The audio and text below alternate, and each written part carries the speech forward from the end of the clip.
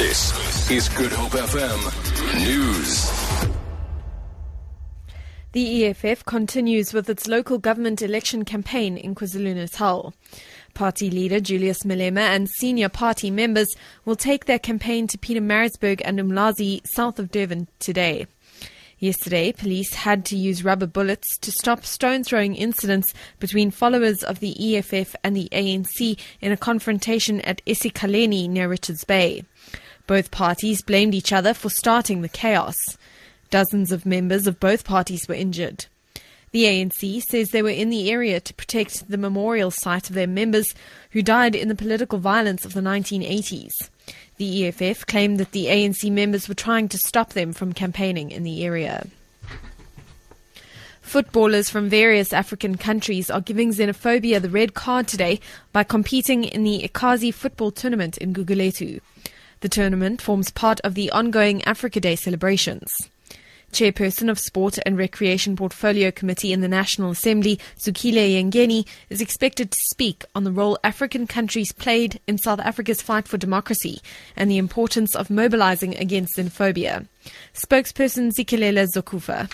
The tournament is just to promote the unity between us as African countries, to stop the xenophobia so that we can know that our brothers from other countries are our brothers.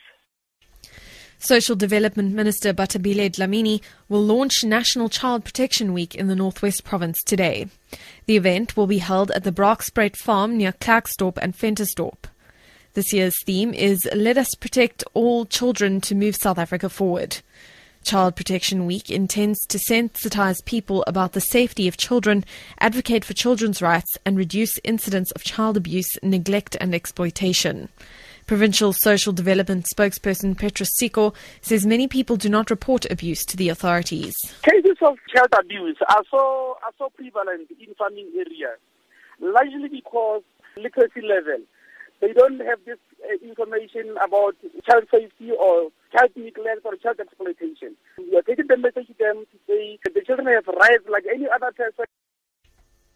And Iraqi government forces have made gains in their offensive to drive Islamic State militants from Fallujah, one of the country's two major cities, in IS hands.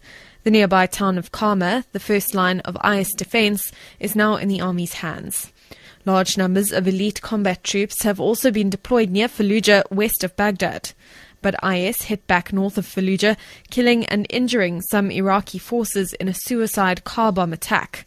The BBC's Jim Muir reports. The town of Garma, northeast of Fallujah, has now been cleared of the IS fighters who represented a first line of defense for the militants holding Fallujah itself. Garma was firmly under the control of an array of government forces, including rapid reaction troops and federal police.